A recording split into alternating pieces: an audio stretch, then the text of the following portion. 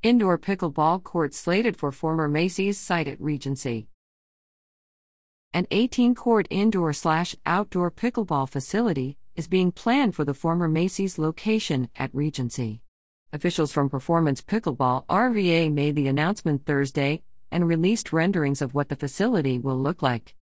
The first phase of plans will include 12 dedicated indoor courts, immediately making the facility the largest indoor pickleball operation in Virginia.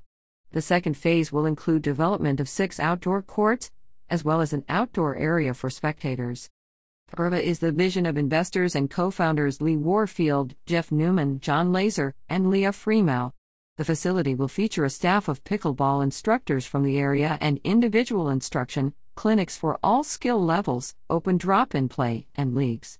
It will be the host to large-scale tournaments and events that will attract people to the Richmond region and also is slated to include a bar, restaurant, and pro shop.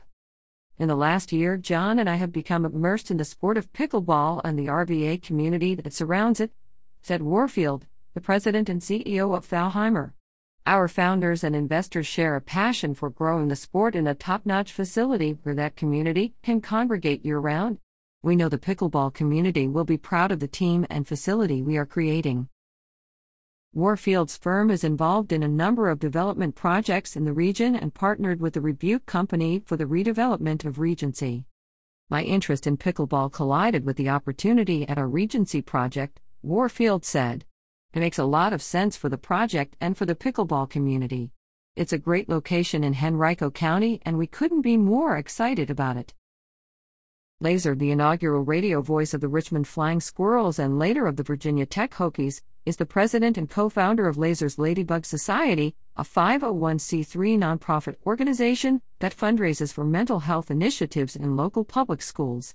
He will serve as the COO of PRVA and will run the day-to-day operations. I discovered pickleball in April of 2022, and ever since then it has consumed my life, said Laser. The RVA pickleball community, which is one of the most robust in the country, has welcomed me with open arms and I am beyond excited to create a place that they can call home year-round. A pickle paradise is the goal. PRVA officials have collaborated with the Henrico County Sports and Entertainment Authority, which oversees Henrico County sports and entertainment venues. It's amazing to think that a common vision can be achieved so quickly when the right partners are connected, said Dennis Bickmere, executive director of the Henrico Sports and Entertainment Authority. That we went from walking this property and talking about what ifs a few months ago to now announcing the development of this project is just incredible. It is another step in the transformation happening at Regency. With the planned Ponzi-track pickleball additions, 12 new courts are planned, in addition to the 8 already in place there, and this facility, Henrico and the region will be a pickleball powerhouse. Phase 1 of the development is slated to open in December and will feature membership options at various levels, as well as non-member drop-in play. PRVA is designed with open viewing areas, 2 stadium courts, and a state-of-the-art scheduling system to maximize time on the court.